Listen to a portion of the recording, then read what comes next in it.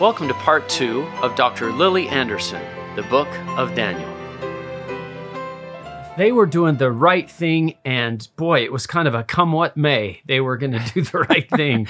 In verse 20, they bound them, threw them in. After heating it up to 7 times its normal.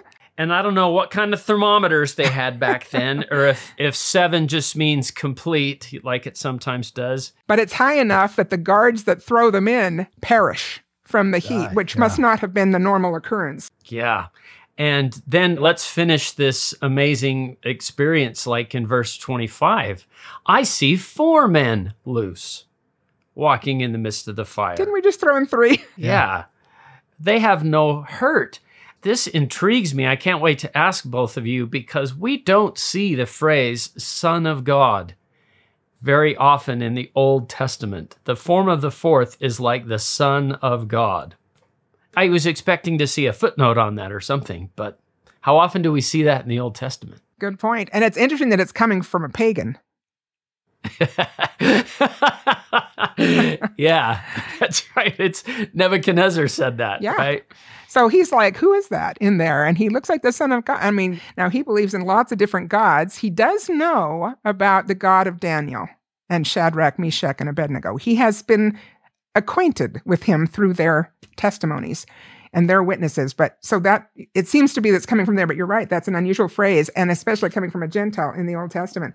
And then, of course, they call them out, and these 3 men come out unscathed, and they don't even smell of smoke, it says. And then there's this beautiful kind of witness given by Nebuchadnezzar in verse 28 and the next couple of verses also, where he says, he spake and said, Blessed be the God of Shadrach, Meshach, and Abednego, who hath sent his angel and delivered his servants that trusted in him and have changed the king's word. Now that's quite a statement coming from an absolute monarch. And yielded their bodies, let's see that. Changed the king's word and yielded their bodies that they might not serve nor worship any god except their own God. Like, that's amazing to Nebuchadnezzar, because there are all these different gods that he worships. Therefore, I make a decree that every people, nation, and language which speak anything amiss against the God of Shadrach, Meshach, and Abednego shall be cut in pieces. Now, see, he still hasn't lost that narcissistic he's power. Still like, come on. Off with their heads. Yeah, he's not really trying to please that God. You're the guy that threw him in, Nebuchadnezzar. That's right. Are you worried at all? But if you speak against him, you're going to be cut into pieces. Yeah. He's just looking for reasons to kill people. To flex that muscle. That's right.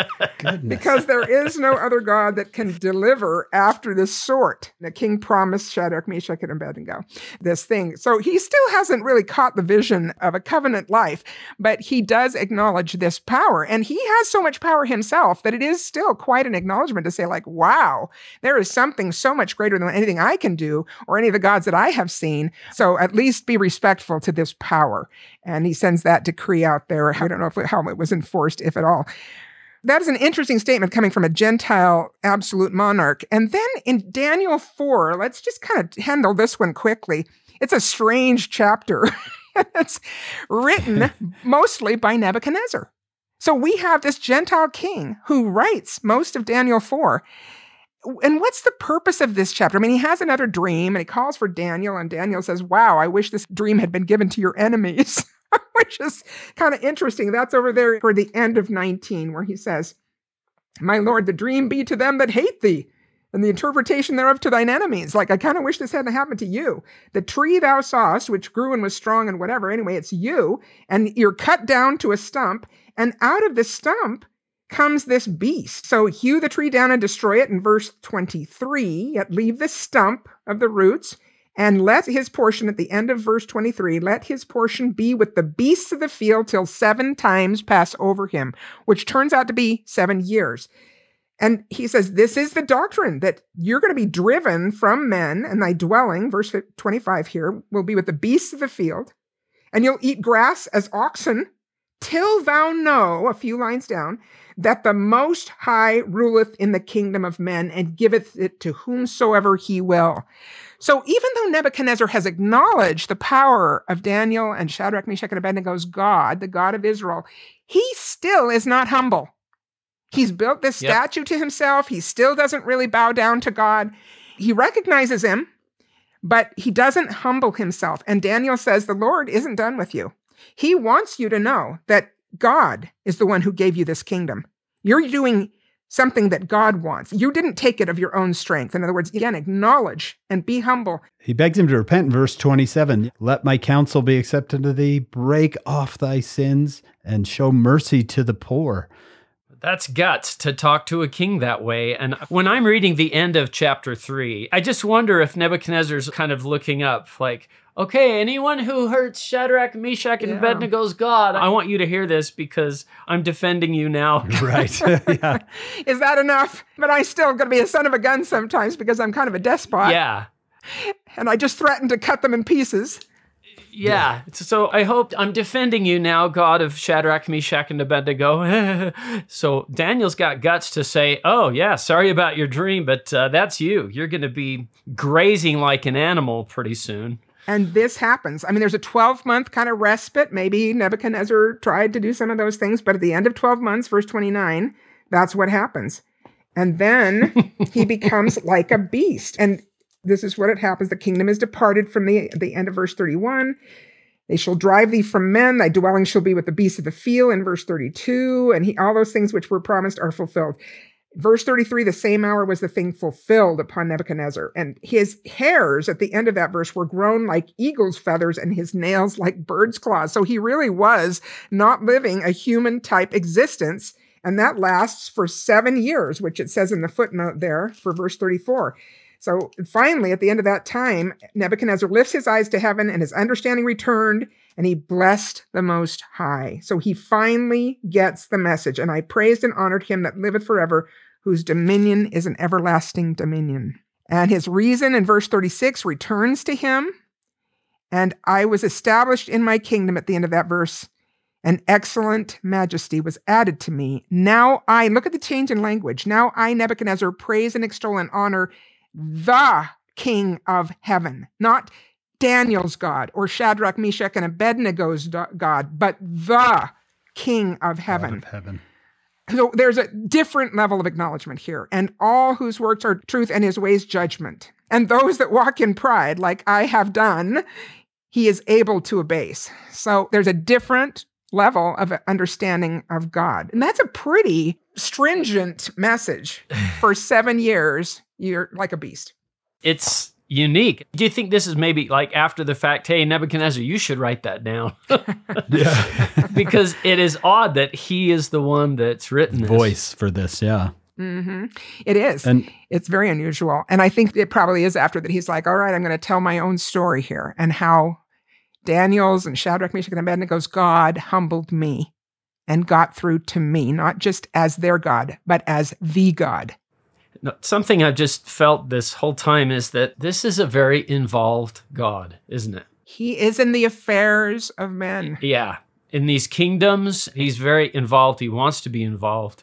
And even though Shadrach, Meshach, and Abednego are in Babylonian captivity, he's involved in their life and he's watching over them and helping them.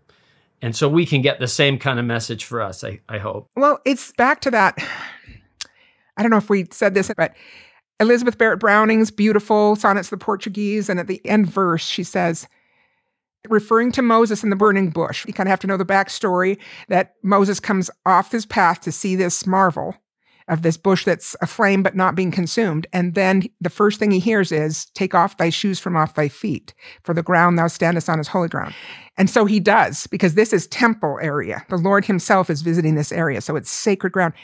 So knowing that backstory, Elizabeth Barrett Browning penned these words. She said, earth is crammed with heaven, and every common bush is afire with God.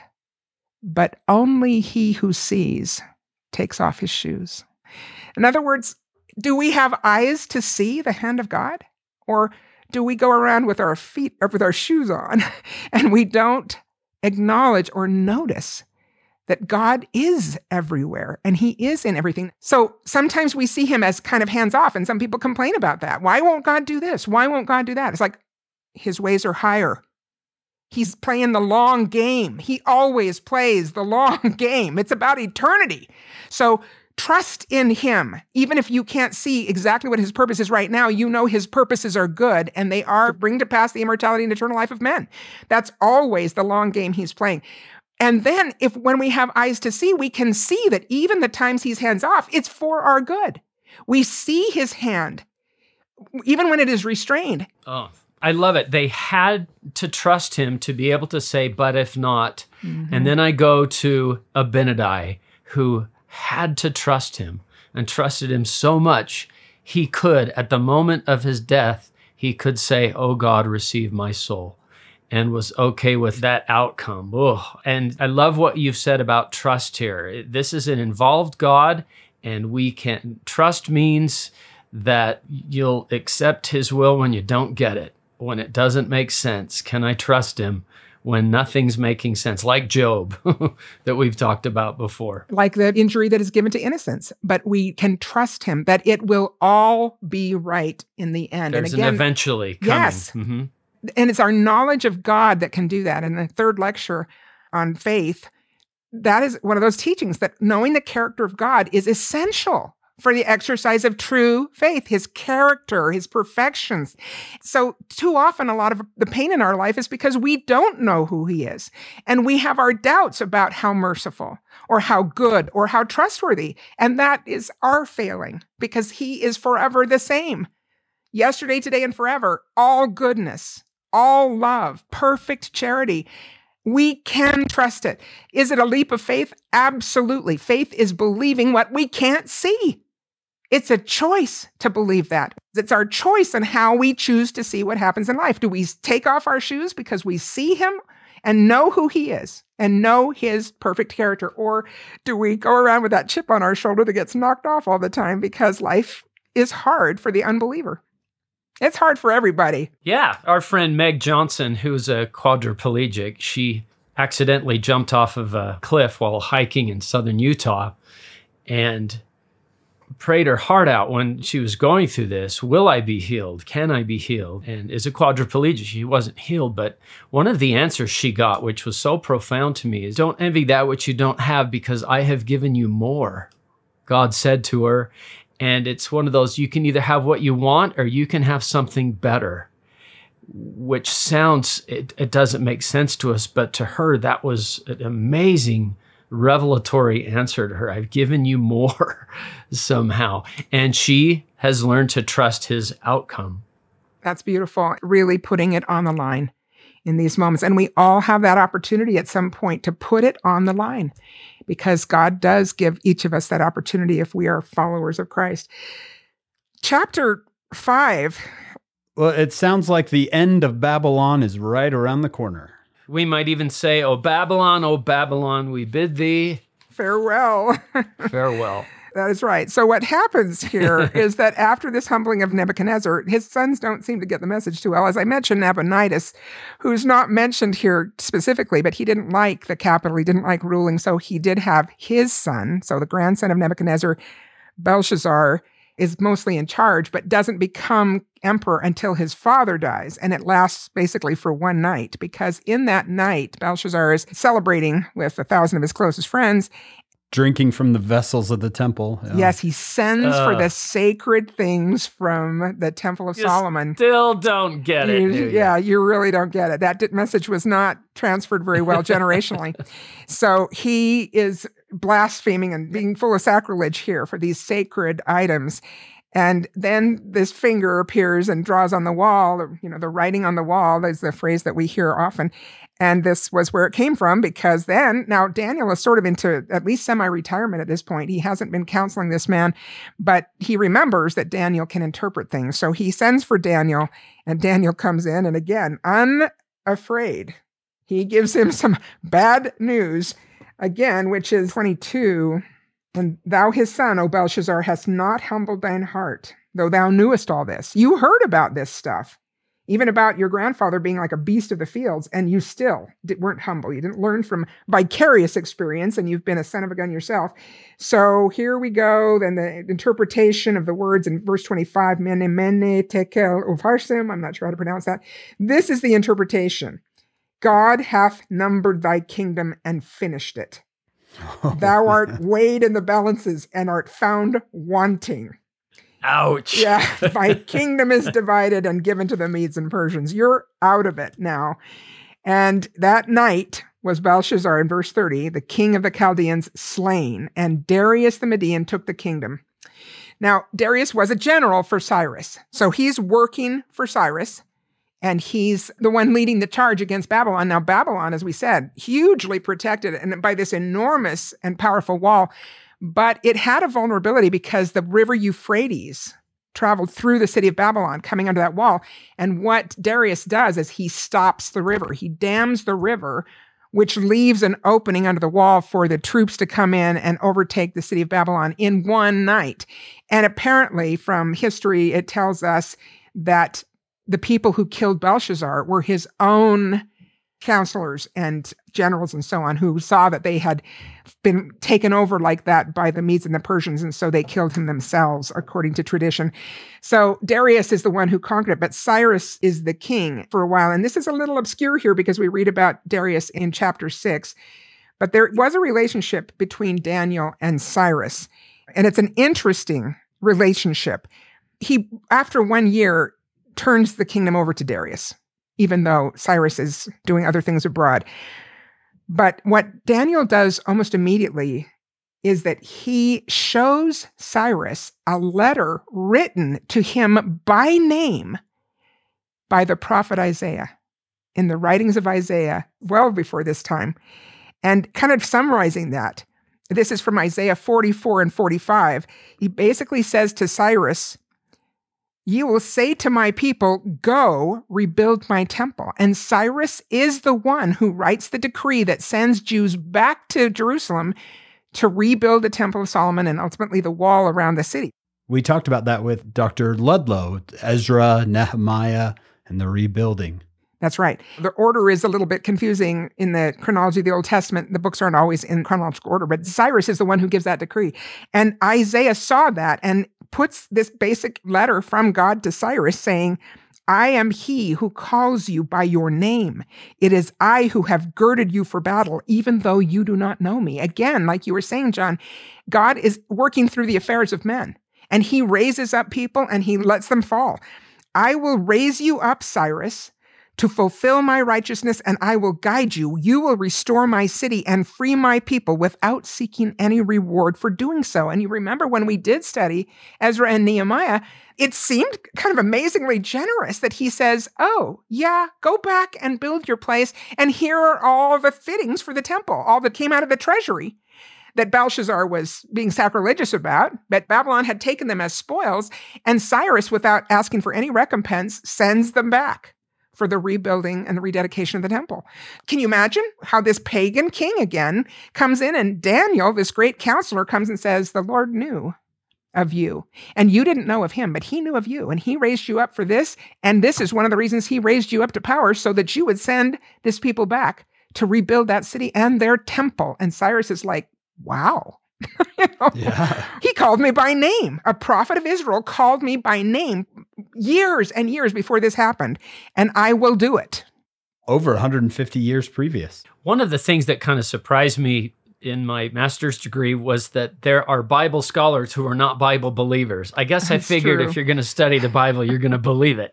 But there's a lot of people who think that the prophecy about Cyrus was not actually written by Isaiah, because how could Isaiah know his name? Well, that's why we call him a prophet. You see, that's what that means. So they call it Deutero-Isaiah or something. They give it another name. It's impressive that, yeah, Isaiah knew Cyrus's name before he was born, evidently. So the last story, fascinating, concerns kind of a Daniel and the Lion's Den part 1, which is not included in the King James Version. But because the people of Babylon were angry that Daniel is debunking their gods, they go to Cyrus and say, "He's turning you into a Jew. You need to deliver him to us and we'll fix it. We'll make this end." And so he is delivered to these Babylonians who are very angry at what Daniel has done, and he is thrown into a pit of lions. It says specifically 7 lions, and they don't feed the lions what they normally feed them. And at the end, Cyrus comes to mourn Daniel, to bewail his loss because he was liking him pretty well. But instead, he finds Daniel seated peacefully amongst the lions who are now starving but not eating Daniel. And he delivers them out of the lion's pit and again throws in the ones who wanted to have Daniel killed, and the lions immediately eat them. Imagine Daniel's life. Like how fascinating these events. I mean, he really was a player in these big ways throughout the system here. But he did upset people because he was unafraid to call out the truth and to debunk these false idols and to witness of his God, the true God. So then in chapter 6, we have the more familiar story of Daniel in the lion's den. And I think most people know this by now, but when I was young, they often depicted him as a fairly young person being thrown in with the lions. This is toward the end of his ministry. So he was an older man, and there are many pictures who do depict him that way. So here, it's possible that Darius then knew of the first round in the lion's den where Daniel survives. And that could be because in chapter 6, what does he say? This is verse 16, when Daniel's set up again by some of the enemies that are jealous of his influence in the court. So they cast him into the den of lions. Now the king spake and said unto Daniel, this is chapter 6, verse 16, thy God whom thou servest continually, he will deliver thee. He's a believer. He's a believer. And it may be that he knows from Cyrus that this has already happened once before and he was delivered. So he says, don't worry, Daniel. Your God will do this again. You're falsely accused again. And of course, this time as we see that Darius is bound by his own decree. So that didn't happen with Nebuchadnezzar, but now there is a limitation on this silver kingdom. And he had made this law, not thinking about Daniel, of course, whom he cared for, but he said that anybody who made a petition to God or any other man for 30 days, except of the king, would be cast into the den of lions. And then they know that Daniel will do that because he prays consistently, night and morning, every day. So they then say, look, Darius, he's breaking your decree. And Darius wasn't thinking of that because he didn't mean this to happen, but here he has to follow his own decree.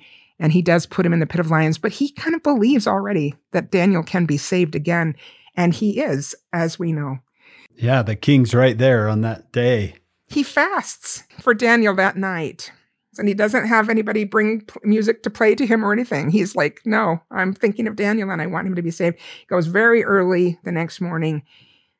Daniel, servant of the living God. Again, here Darius believes, at least in the power of Daniel's God, is thy God, whom thou servest continually, able to deliver thee from the lions? And Daniel says, O king, live forever. My God hath sent his angel and shut the lions' mouths. So he's delivered. And of course, again, he throws in the guys who accused Daniel with their wives and children. So kind of gory, but he's mad and he takes some vengeance there against the accusers. And then he makes a decree at the end of the chapter, verse 26, in every dominion of my kingdom, men tremble and fear before the God of Daniel, for he is the living God and steadfast forever. And his kingdom, that which shall not be destroyed, and his dominion shall be even unto the end. Beautiful testimony here. He delivereth and rescueth, and he worketh signs and wonders in heaven and earth, who hath delivered Daniel from the power of the lions. So this Daniel prospered in the reign of Darius and in the reign of Cyrus the Persian. Yes, what a life. And then what happens in these next 6 chapters, which, again, I know we're not part of our curriculum reading, so this can be very brief, but it's kind of fascinating how so many scholars, particularly mathematicians, have studied these prophecies of Daniel because he did ask when these things would occur. When would the Messiah come? And it says specifically that the angel Gabriel, who, as we know, was on earth as the prophet Noah, but comes again as an angel to Daniel to give him this information and gives him incredible prophecy. Now, let's talk practical applications here from another message of Daniel. And I have to start with a disclaimer because some people don't like to talk about parenting anymore because their kids are grown, and maybe some of them, even after all the valiant efforts of their parents to teach them the gospel and to be good examples, see them leave the church. And I want to talk for a minute to those parents and say that I have material for you at the end of this discussion that is powerful, hope-instilling messaging from the prophets and from God himself, that things will be okay. And I hope that you'll hang on to hear that, because one of my daughters-in-law, when I was kind of talking about Daniel with her and thinking some early thoughts about it, wisely cautioned. She said, if you're talking about parenting, don't forget that there are a lot of parents who feel bad about being told about good parenting practice because they tried their best to teach their children the gospel and have seen their children fall away. And I thought that was a really tender reminder. And so I am saying that there is a message coming that gives great comfort to parents in that situation. But I am going to begin with a practical application idea of trying to raise Zion children in the midst of Babylon. Because Daniel, Shadrach, Meshach, and Abednego were Zion youth, and they became Zion men, and they lived in literal Babylon. We are also in the midst of Babylon, and it's often referred to in that way by our prophets. And Elder David Stone even gave a speech not long ago called Building Zion in the Midst of Babylon, because that's what's happening here. And we are admonished to try to build Zion, because the Lord will not come until there's a Zion people to receive him. And we can be in that path right now and should be. If we are believers, we should be seeking that Zion life, not creating a Zion cult, not trying to organize before the prophets call it to happen, because this will come in wisdom and in order through our leaders, through the prophet himself when the time is right. But we need to be prepared by living that Zion life, which basically means being on the road to sanctification. And that comes through consistent obedience. I've used the term before on this podcast, boring obedience, boringly consistent obedience, where we do not falter, as did, these wonderful people that we read of in the scriptures. They stayed faithful no matter what. Steady and deliberate. And that is the road to living as a Zion person. And that would qualify us when the time comes. We're not going to become Zion people after Christ comes. We need to become Zion people now. So anyway, how do we help our children and give them the best possible opportunity to become Zion children in the midst of Babylon? Because they are growing up in Babylon. Which is exactly what happened to these 4 boys. Literally happened to them. And, we don't hear about their parents, but we could give a tribute for a moment. There's got to be something there, yeah. The teachings that came to these young men in their youth that helped instill in them, through their own choices, their own acceptance of those messages, and their own acts of obedience, but instilled that testimony. They learned this from somewhere. We could think for a moment of their parents that began that teaching. And then I want to start with kind of a sobering statement, another prophetic statement by Neal Maxwell, in a speech called Becometh as a Child from April 1996. So we're talking over 2 decades, almost 2.5 decades before now. And ever since I heard this in conference, it has been something on my mind. He said, I have no hesitancy, brothers and sisters, in stating that unless checked, permissiveness at the end of its journey will cause humanity to stare in mute disbelief at its awful consequences. So he is specifically talking to parents about permissiveness, and he's warning them that permissiveness brings awful consequences. So let's talk about that. I'm going to repeat this statement one more time. I have no hesitancy, brothers and sisters, in stating that unless checked, permissiveness at the end of its journey will cause humanity to stare in mute disbelief at its awful consequences. Having that in my mind, and working as I do with families, that has come to my remembrance many times as I've seen the struggles that parents have with children in a world that's Babylon. And we're not immune in the church, as we all know. So some of these statements come from a man named Leonard Sachs in a book that he wrote called The Collapse of Parenting. And I think it's kind of helps to set a little bit the stage for what Elder Maxwell was warning against. Over the past 4 decades, says Leonard Sachs, there has been a massive transfer of authority from parents to kids. Now, that's one way of describing permissiveness. A transfer of authority from parents to kids. You remember, and I'm not suggesting we go back to the harsh days where children had to be seen but not heard and could never budge. There was too much maybe roughness about that. But we've gone way too far to the other end of the spectrum here. The pendulum has swung all the way to now where that doesn't seem to be just diminished, it's reversed, where kids have authority and parents don't. Now think of the TV shows that we see or the movies we see. There are studies that show that the 150 most popular shows in our media, not one of them depicts a parent who acts responsibly or reliably.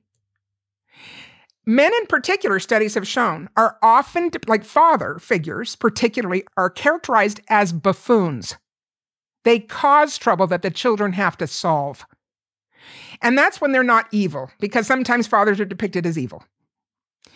Now, mothers don't get a lot better treatment, but it's not quite as bad as some of the depictions of fathers in this popular media. Those of you who are as old as I am or watched Nickelodeon when you were young, maybe you remember shows like The Andy Griffith Show. I mean, there were others like Father Knows Best. Oh, no. You mentioned The Andy Griffith Show. John, how do you feel about that show? Me and Barney Fife had a good run. And there's some really good family principles taught in that. Andy Griffith is a widower, and he has this son, Opie, who grows up a lot during the show. But he has a teacher, Miss Crump. If he was ever disrespectful for Miss Crump and that became the episode, what happened? The whole town came down on Opie. Like Floyd the barber is snatching him off the sidewalk. Opie, you don't talk to your teacher like that. Gomer Pyle and Barney, so beautifully depicted by John here, like the whole town knew about it. And they all sent the same message. You cannot disrespect adults. You have to be respectful.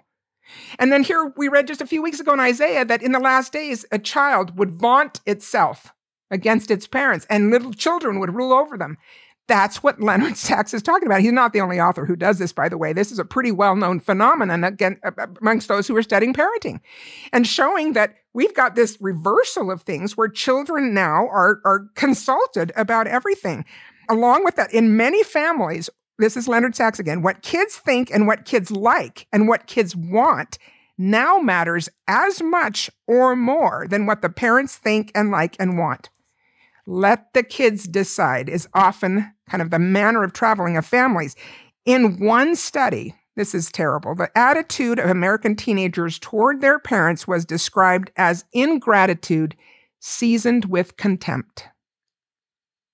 Ingratitude seasoned with contempt. We've seen it. It might have happened in some of our homes. It's not healthy. It's not right. How much influence can you have over a child who sees you with ingratitude and contempt and has basically abandoned any thought of parental authority? Billy Graham once said, "A child who is allowed to be disrespectful to his parents will not have true respect for anyone." And we can see how that would include God.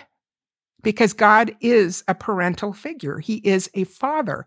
And how do kids learn to respect deity? Well, they start with the parent figures that they grow up with. Because a little child, that's what they know. And if they learn to treat that parent with respect, it is not difficult to transfer that respect to a heavenly parent.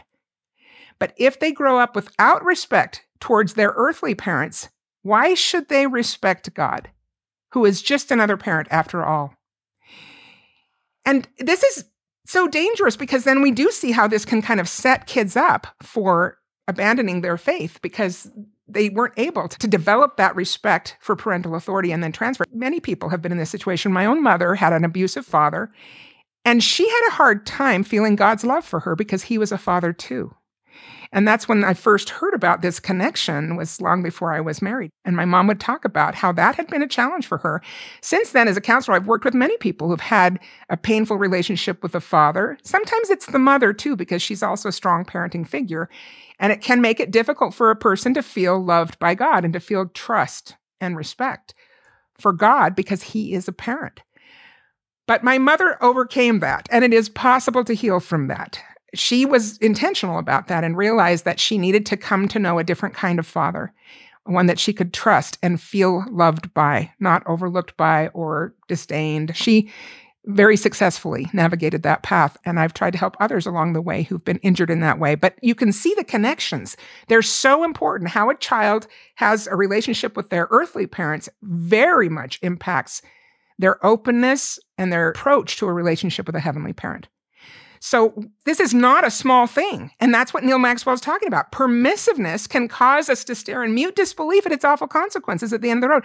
And that has happened incrementally as the world has descended into more and more permissive attitudes where we have fewer and fewer children who are taught to be respectful. And parents don't even know that they can demand it anymore. You didn't have to demand it in Mayberry because everybody expected it and everybody supported it. But now hardly anybody else is doing it. And you have to swim upstream if you want your children to respect you. You have to teach them. I even remember, like, my husband's always been wonderfully supportive, but he had to travel when we were in Chicago, and we already had 4 little kids and had 2 more there. And so I remember those young women's lessons that talked about how your husband should teach your children to respect you. And I thought, well, that sounds like a great idea. But sometimes dads aren't around. They go to work every day. And, if they have to travel especially. And I realized I couldn't wait until Chris came home in order to teach my kids to respect me. I had to do that. And honestly, I was very prayerful about it because this was something I hadn't learned early on. And I prayed to learn how to help my children learn respect for their parents. Of course, to do that, if we're going to have integrity, we have to behave in respectable ways, not perfect ways. There's a lot of on-the-job training for parents. No matter how many manuals you read, it's an on-the-job learning course. But if we are diligent in trying to be good examples, not perfect, but good examples, and trying to be respectful to our children, and when we make mistakes, we apologize and repent and show that we are willing to improve as parents, we can deserve their respect. But we kind of have to teach it. Otherwise, the world is teaching an entirely different message, and their friends are often not taught these things. Even from good families, there are many good families who have kind of slumped into permissiveness. This is so incredibly important. I just want to hit a few points. There's a great researcher, Diana Baumrind from Berkeley, who developed a Baumrind parenting model that's used in research all the time. I'm very quickly going to describe it. It's basically a graph, like the old geometry graphs with 2 axes. So the horizontal axis represents warmth and responsiveness, the quality of the relationship between parents and children. Now, that's individual, because with some kids, you might be very close, and other kids might be a little more defiant or less compliant. And so it's a little bit of a harder relationship with them. So we have to look at children individually, not just as a group, and see, are they feeling my love? Do they feel safe with me? Because that is an essential component of healthy parenting. And even though we may love our children, it's different maybe how they feel that, and if they can feel safe, that we're trustworthy for them. The vertical axis is demand and regulation. How well do we enforce the rules of the family? And enforcing not in a brutal, harsh, demeaning way that's never acceptable to God, but in a successful way that does demand respect and compliance, a measure of compliance for appropriate standards. Now, we are so blessed to have the gospel of Jesus Christ because we can know what's important and what's not. If it matters to God, it should matter to us as parents. If it doesn't matter to God, we should drop it. Like, to fight over red socks or blue, that's foolishness. That's not going to make a difference as to whether or not they're qualified for the kingdom. Telling lies, that's different. That matters to God. He's a God of truth. We can't have a positive relationship with God if we're liars, and we can't really have a relationship with anybody else that has much quality if we lie. If it matters to God, if this is something that would help our children qualify for the kingdom someday or have an opportunity to do that if they choose to pursue that path, then it should matter to us as parents and it's worth enforcing. If it doesn't matter, let it go. Like verbal abuse. Verbal abuse matters. Being kind, being honest, being respectful, doing your work, learning to do work that is not comfortable, because that's a big problem for permissive families, is that the kids might do the work that they like or that has an immediate reward. Like, maybe they're good students, so they will do their homework because they get rewarded. Their teachers like them, they get high grades, other opportunities. And so they do that work, but they don't want to clean the bathrooms, because there's no reward in that that's immediate or all that pleasant. So they just do the things that reward them. Maybe it's athletics, maybe it's music, maybe it's art. And they may have these areas where they feel rewarded on a fairly quick basis. So they pursue those and maybe put a lot of effort into it. And we think, oh, at least they're learning some self-control and discipline. But it's not really self-control and discipline unless it's tasks that do not provide an immediate reward. That's where self-control and discipline are manifest. In conquering the natural man and doing the unpleasant tasks of life, cleaning your bedroom, learning to do the wash, cleaning the kitchen, cleaning the bathrooms. And what we find is that a lot of our kids are only doing the things that bring a pretty immediate reward. And then they go on a mission, and the mission doesn't have an immediate reward attached. There are a lot of grueling days on a mission, and you're just one of a whole horde of missionaries. You're no longer special. And you might have a companion you don't particularly care for. And you might be in an area that, they don't have a lot of people who are interested in the gospel. There are real trials to your faith. And if all you can do are things that are comfortable or bring a reward, it's pretty hard to be successful in a setting that's very different. And yet that's the kind of steadfast obedience we've been talking about. Doing it no matter what. It's important to God. It is so important to God that we be able to do the right thing without reward, and even in the face of an immediate consequence that's negative. So we're really robbing our children if we only let them do the things that they enjoy and that they're naturally good at or that they find a reward in pretty quickly. So anyway, I'm just going to say that in this Baumrind model, the upper right-hand quadrant is the good one. It's high in both dimensions. It's high in warmth and responsiveness, and it's high in demand and regulation. Now, as members of the church, we're not perfect, and we certainly can have parents with real problems, but it's not hard to love your children. It's not hard to provide that warmth and responsiveness if we're fairly decent and not too messed up by our own past. So loving our kids is not typically the hard part. We do need to check it and make sure that our kids feel it well and they're receiving that well and so on. But the hard one is usually the vertical axis, which is demand and regulation. And both of them need to be high in order for us to be the kind of parent God is. This is called authoritative parenting, and that's the kind of parent God is. He's authoritative. The love is undeniable. And then he says things like, I'm bound when you do what I say. When you do not what I say, you have no promise. So there are conditions. We do have, there's a high demand, and it's enforced with consequences. There's boundaries. Limits, yes, limits. There are boundaries, there are standards, there are commandments. Expectations. Blessings are contingent on our compliance. Not everybody can get a temple recommend, but those who comply with those requirements to a certain extent. And not everybody will enter the celestial kingdom, but those who comply. So God is clear about that. He is definitely in that upper right quadrant, the authoritative parent. And that's where we should try to be. That is not permissive. Permissiveness is the lower right quadrant where we're high in love. And like I said, this is pretty easy for Latter-day Saint parents, but it's low in demand and regulation. I love you so you can do whatever you want. Yes, that's right. And I don't want to fight. Yeah. That's what moves a lot of permissive parenting is I don't want to fight with my kid. Because I don't want to lose the warmth and positive nature of our relationship. So instead, I'll just say, okay, I'll let it go. Or sometimes we slip into the authoritarian quadrant where we say, because I said so. My house, my rules. Yeah. Yes, that's the upper left quadrant, and it's at the cost of the relationship, because if we become frustrated and then we just lay down the law, we tend to get a little too harsh or too authoritarian, and we impose some pretty severe consequences, or at least, it varies in degree, but that's not good for the relationship. That becomes more fear-based, do it or else. And that's at the cost of the relationship. So there are some authoritarian parents still on the planet, and sometimes we swing into that quadrant. We move around a little bit. I would say most good parents, most decent human beings actually want to be authoritative parents in that upper right quadrant, high in both dimensions, whether they know the model or not, because they want their children to feel loved and they want them to grow into useful citizens and maybe even citizens of the kingdom someday.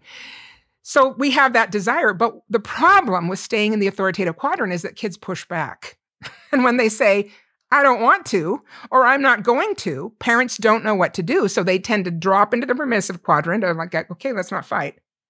And we let them get away with it. Or we jump into the authoritarian quadrant and say, because I said so. But that doesn't work either, because it becomes fear-based. And as soon as they're old enough, they're going to shake the dust off their feet and get out of town. And they're not going to look back or maintain the values we've tried to teach. So the authoritative quadrant is the one where we're able to transfer values and help our children become more acceptable to God, to harness their natural man, to see the blessings of the gospel, as well as, because they are harnessing their natural man, they become eligible for the visitation of the Spirit. Because when we don't do what's right, we chase the Spirit away from us. When we're rebellious or obnoxious or disrespectful, we chase the Spirit away from us. And then what are we going to launch these kids into Babylon without the Spirit? That's an abnegation of our responsibility as parents. But if we can help our kids learn to harness that natural man by authoritative parenting, our children harness their natural man because they do have to comply with expectations and standards that are not conducive to the natural man getting what he wants or what she wants.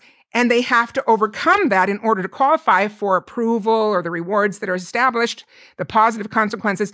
And then they are fit to take the Spirit with them when they leave our homes. Like, this is such an important gift to give our children. And Neil Maxwell saw all of this, obviously, when he and many other prophets have warned us about, teaching our children when they're young. And the earlier we start, the better. Now, can you do this with a 16-year-old? Yes, you can. It's harder if you haven't done it before, but don't give up. You can still teach good principles. Some parents say, well, I've never done this before, and if I do it now, my kids are going to complain and say, you never did this before, or you didn't do this for the older kids, or whatever. And my answer is always, yeah, but you upgrade your software, don't you? Yeah. Like, what does that mean? You never did it before. It's a good way to put it. I've upgraded since last time. I've upgraded. And aren't you lucky? Because you're going to benefit from my upgrade. You're going to get Parent 4.0. Yeah. That's exactly right. And it's going to keep growing. The Collapse of Parenting by Leonard Sachs. It's a little bit older book now. I mean, it's been around for a while, but it's still very relevant. We could update some of the data that he includes there, but it's going to be along the same trend that he has identified. There are many good voices out there about this, but I do particularly like this book.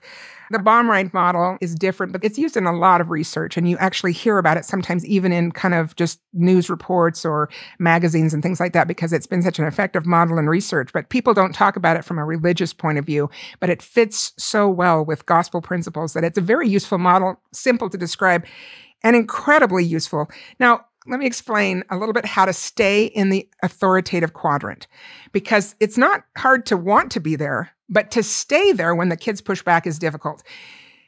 So to avoid permissive parenting, which is what Elder Maxwell is warning so stringently about, is to be able to maintain the rule when the kids push back without becoming brutal, without resorting to my way or the highway, or becoming harsh or angry or punitive.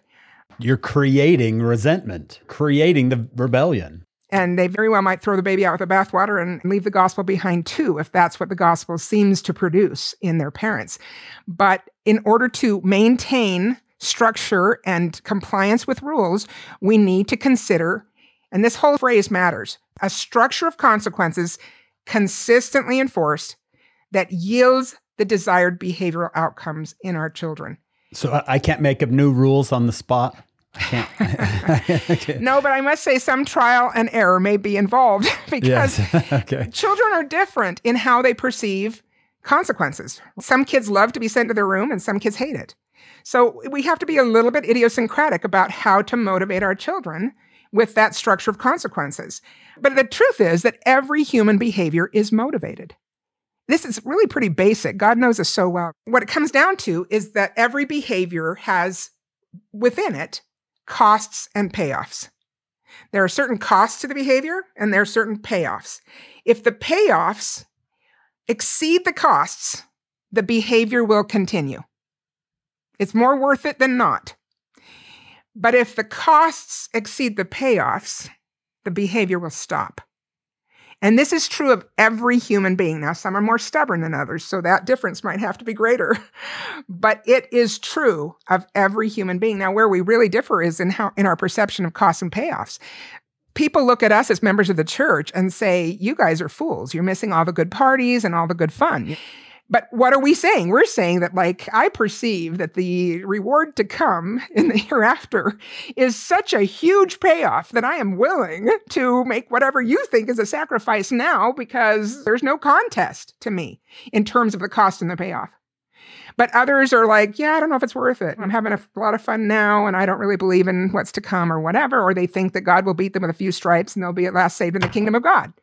So anyway, we perceive things differently, and we do need to kind of know our children and know ourselves to recognize what's going on there. But in parenting, it's good to look at our children and say, what does constitute a cost that will help change their behavior? So a couple of examples. When I was an early morning seminary teacher, and I may have mentioned this in a previous episode, but I taught the juniors, they were mostly driving, and almost every semester somebody would come in and say, my parents took my car keys. And I'd say, oh, I never said that's too bad, by the way, because I was delighted that parents were trying to parent. So instead I would ask oh, what happened? It was usually grades. Report cards had come out and they had not been too diligent. So the parents were like, you can't drive the car. And again, I wouldn't say that's too bad. I would ask, so how long do you have to get your grades up? Do you have to wait for another report card? Or, these days it's all online and stuff. How many weeks do you have to get your grades up to get your keys back? Every single time. And I taught for 5 years. So this happened a lot over those years. They would say, oh, I don't have to do that. After 2 or 3 days of getting up to bring me to early morning seminary, they give me the keys back.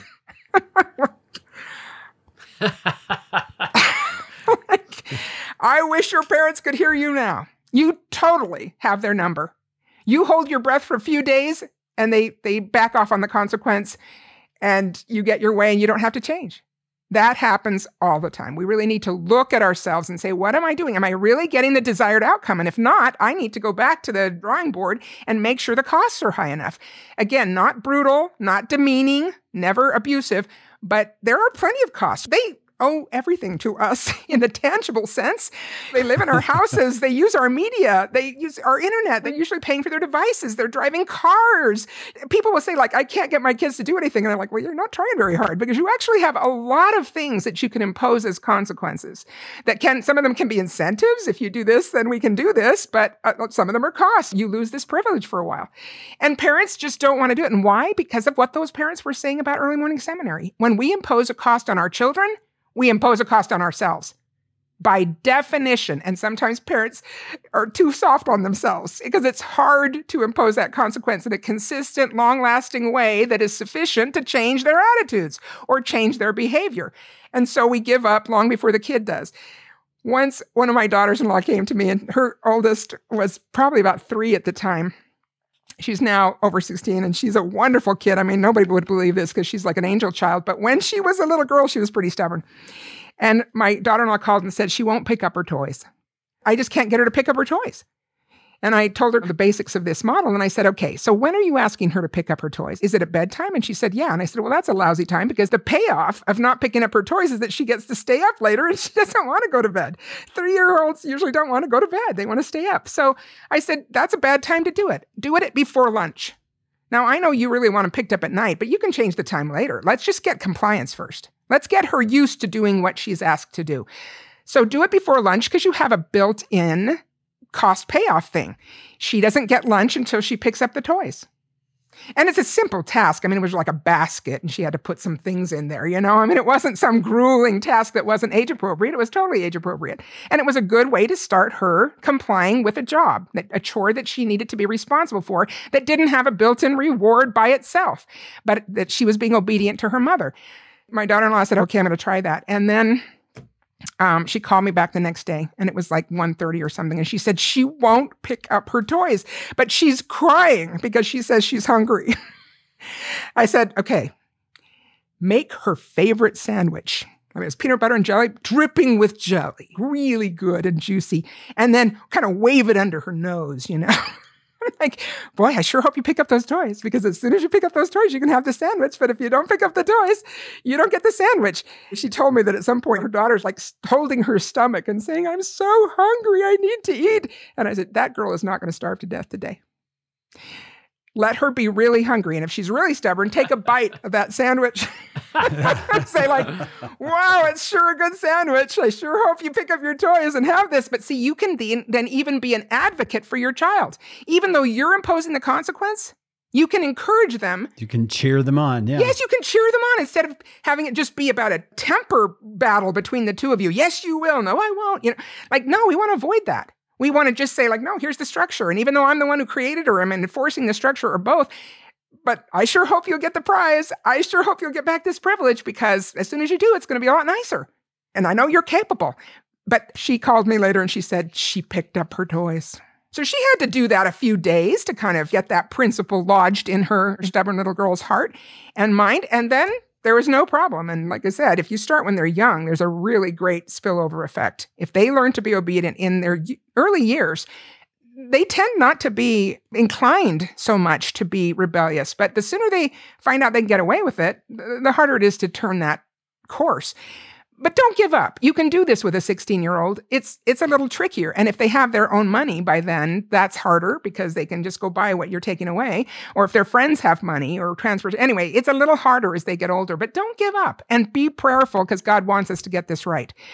Why is this so important? Well, because being authoritative parents rather than permissive blesses our children in millions of ways, and ways I'm sure that we can't even measure at this point, but we'll see it someday very clearly.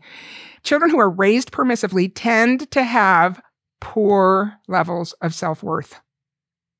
Now, this makes perfect sense if you understand where self-worth comes from. Self-worth comes from self-mastery. It doesn't come from somebody telling you you're good. Now, we tried that in the 80s. They used to send magnets home or lists home for the parents, 100 ways to praise your children. But you know what? They don't believe you if they're not doing good things. They know that they're not doing what's right. And you can't, was this Ezra Taft Benson? You say you can't do wrong and feel right. And that's what happens to our children.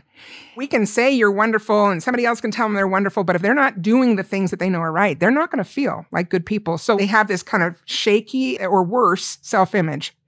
Because it comes from appropriately mastering ourselves and the appropriate parts of our environment. Like think of a little kid who learns to tie his shoe. He is so pumped. He feels so good about himself because he conquered that fine motor coordination, which is tricky for little kids. And he conquered something in himself and an appropriate part of his environment. And you can't take that feeling away from him or her. So we take that away from our children as they grow because we don't ask hard things. We don't want to fight. We don't want to have to come up with a consequence. So we let them slide and they grow up not feeling good about themselves. And this has been borne out in lots of research because this model is used all over the place as if we needed it. But that's the problem. So that's one of the problems that Neal Maxwell saw prophetically. So what happens if they don't have a good self-image? They are much more vulnerable to depression and anxiety. Shocker. We have increasing levels of depressed and anxious kids at younger and younger ages. And of course, suicide accompanies that.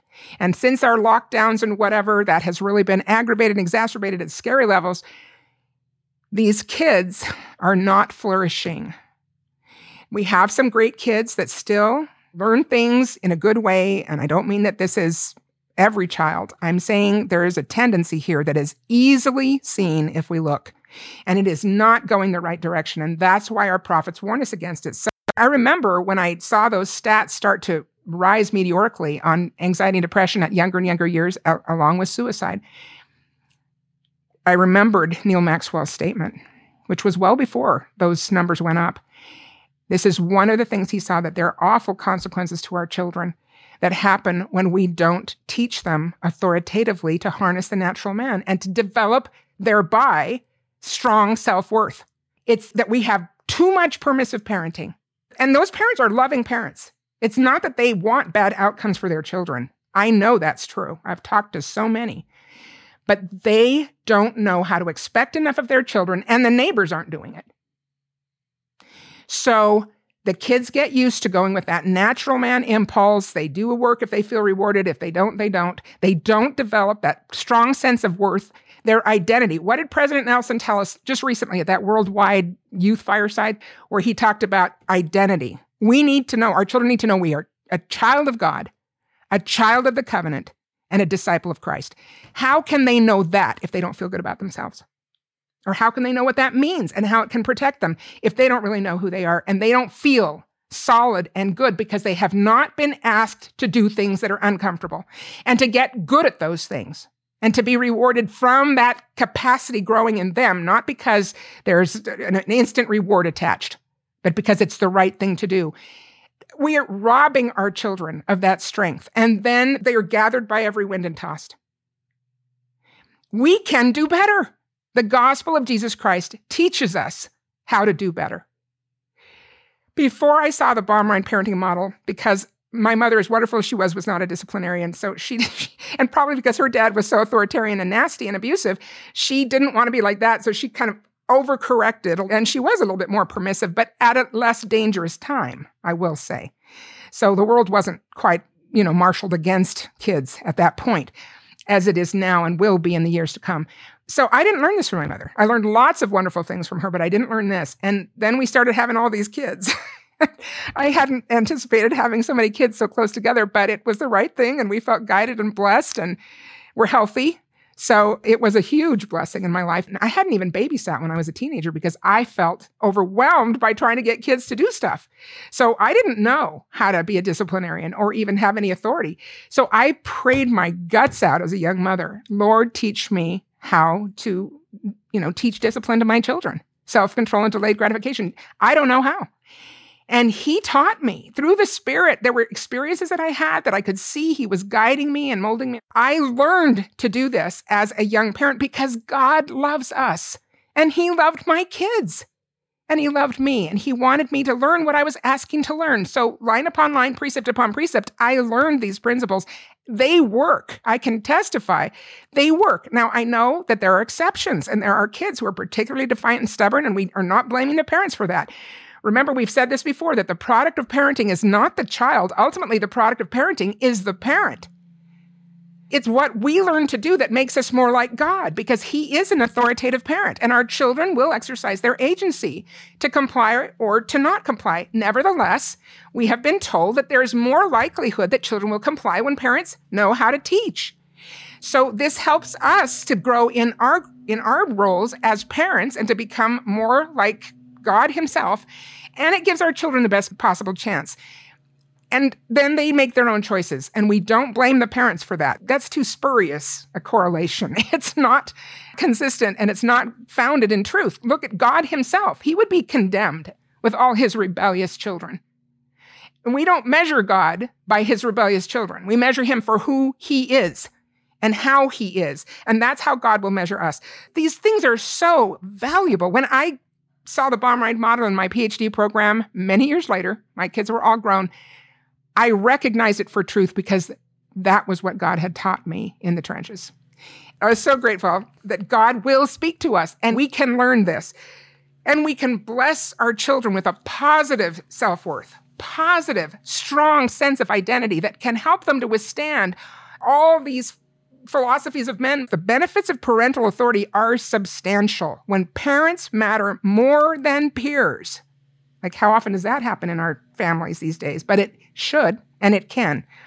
They can teach right and wrong in meaningful ways. That is the intergenerational transfer of values. Because ultimately, we don't want to just corral our children's behavior. In the process of not being permissive and having consequences, incentives and disincentives, we need to be teaching them and answering the question, why? That's where we really, again, transfer values and help to convert them to the principles of the gospel.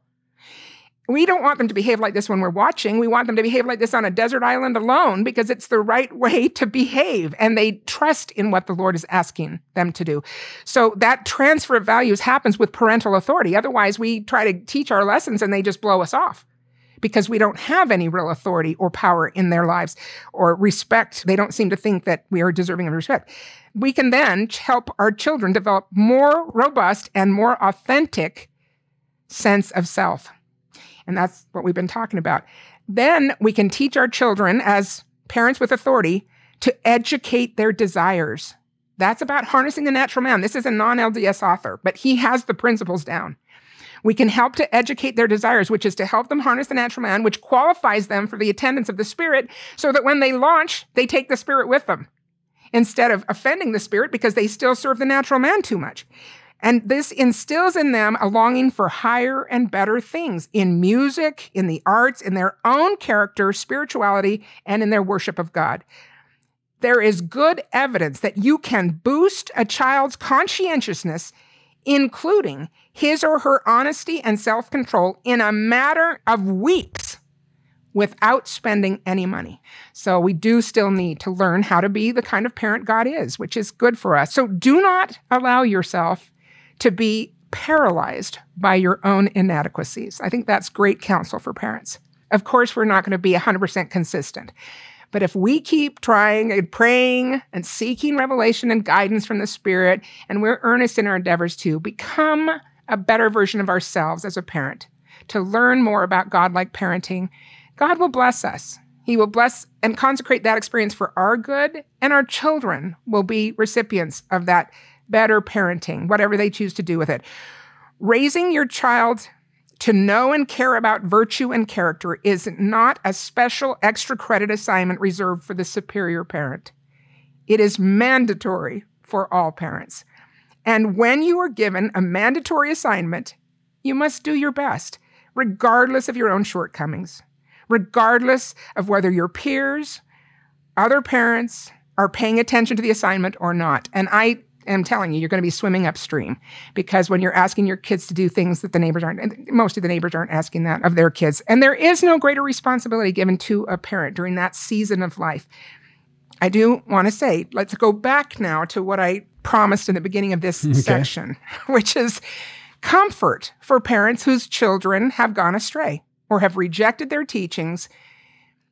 I will add this too, and I've probably said this before, but Chris worked with missionaries for a long time at the MTC as a counselor, and I mean for years. And he would find that some of these missionaries would come in and kind of be beating themselves up because they just had heard a fireside or a devotional on being the best missionary you can be, and they didn't feel like they were being the best. What does that even mean? And Chris was great. He said, well, let's just make a search of it. And said, you know that the word best does not appear in Scripture? God doesn't really ask us to be our best. I mean, that's sort of a weird target. Like some days, people can lift cars off children. So if I'm not doing that every day, am I doing my best? That's not really what God asks. What God asks repeatedly in Scripture is that we be diligent. So diligence is the way to go forward, not worrying about perfection, but being diligent. I get to apologize to my children, which really increases my moral authority because I'm holding myself to the same standards that I'm asking them to comply with. And I'm leading out. I'm not pushing from behind. I'm trying to lead out in becoming a better version of myself and being a better parent. But now to those parents whose children have already fallen away. I remember a woman that came into my office probably almost 20 years ago now. And this was the first time I had heard it, but since then I've heard it many times, that a woman is only as happy as her least happy child. She had a daughter who was already into the drug scene, an older teenager, and then as a young adult, it continued. And she was miserable because she saw this as a real failure personally. She loved her daughter, but she took a lot of ownership over that and thought, I'm a terrible parent. Part of the problem with that is that she had other children. And I'm like, what kind of advertisement is this for living the gospel of Jesus Christ? That if your child goes astray, you are miserable. And the gospel can't do any better than that in your life?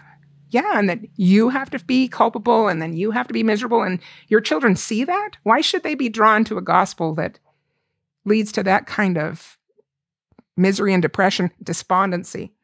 I thought about that all that evening after I'd seen all my clients. That thought came back, and I was like, okay, is that a good thought? I'm a mom too. Even men say that kind of resonates, that you're only as happy as your least happy child. And I thought, is that how we're supposed to feel? And I thought, no, that can't be right. And of course, it was easy to think that because I thought of God, who has a lot of wayward children and yet is full of joy. Why would we have wanted to be like him if he were only as happy as his least happy child? He has some pretty miserable contenders for that least happy position, and a lot of them, right? And he is full of joy, or we would have had no desire to be like him or to receive what he offers. So obviously he's full of joy. And I thought, well, so how does he do that? Well, he knows the end from the beginning. And he knows it's a happy ending.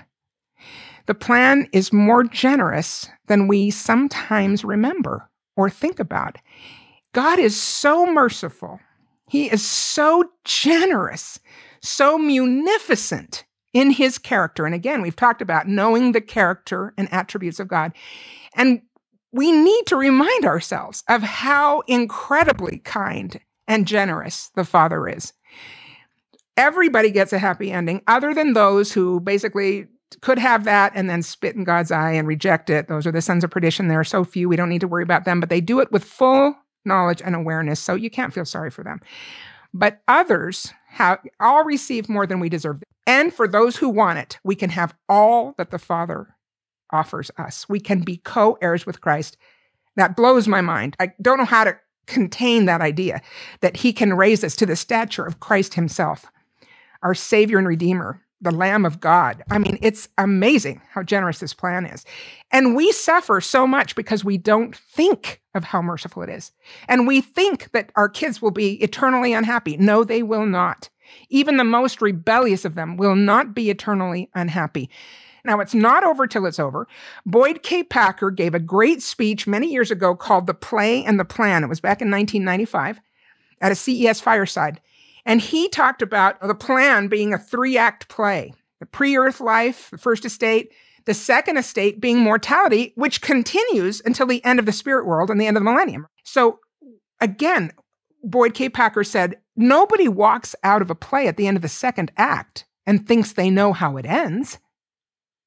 So why are we trying to judge the final outcome of our children by the end of the second act, which doesn't even end until the end of the spirit world and the millennium? So he is telling us, don't think you can second guess exactly how things work out. You don't know yet. Trust in God's kindness and mercy. And then we have all these amazing statements. Boyd K. Packer does mention, remember, the line, and they all lived happily ever after, is never written into the second act. And that's true, right? This line belongs in the third act, where the mysteries are solved and everything is put right. So let's not be precipitous and think that we know exactly how judgment is going to occur by the end of mortality. These wonderful quotes from prophets that I want to share. Many people have heard this. The prophet Joseph Smith declared, and he never taught a more comforting doctrine, that the eternal sealings of faithful parents and the divine promises made to them for valiant service in the cause of truth would save not only themselves, but likewise their posterity.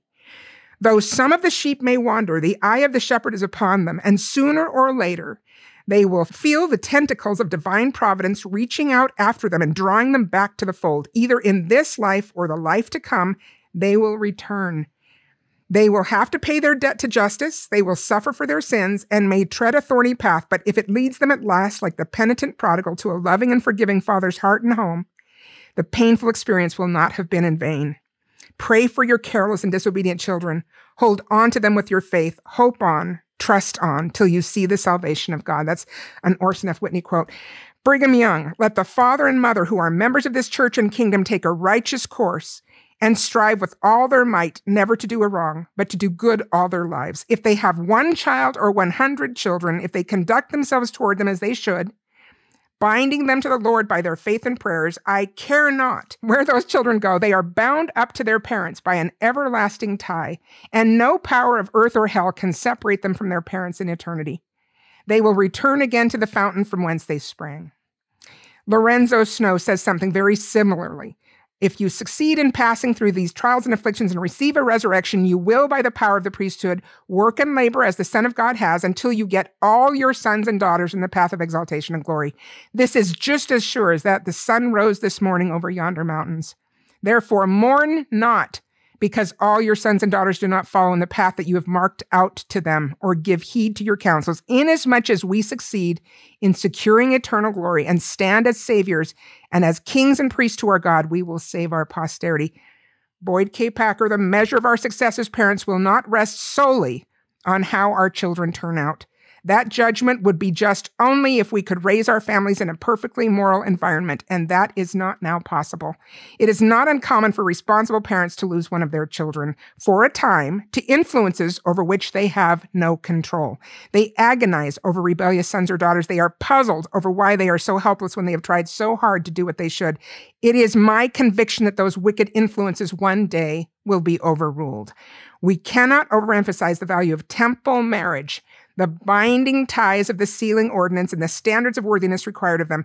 When parents keep the covenants they have made at the altar of the temple, their children will be forever bound to them.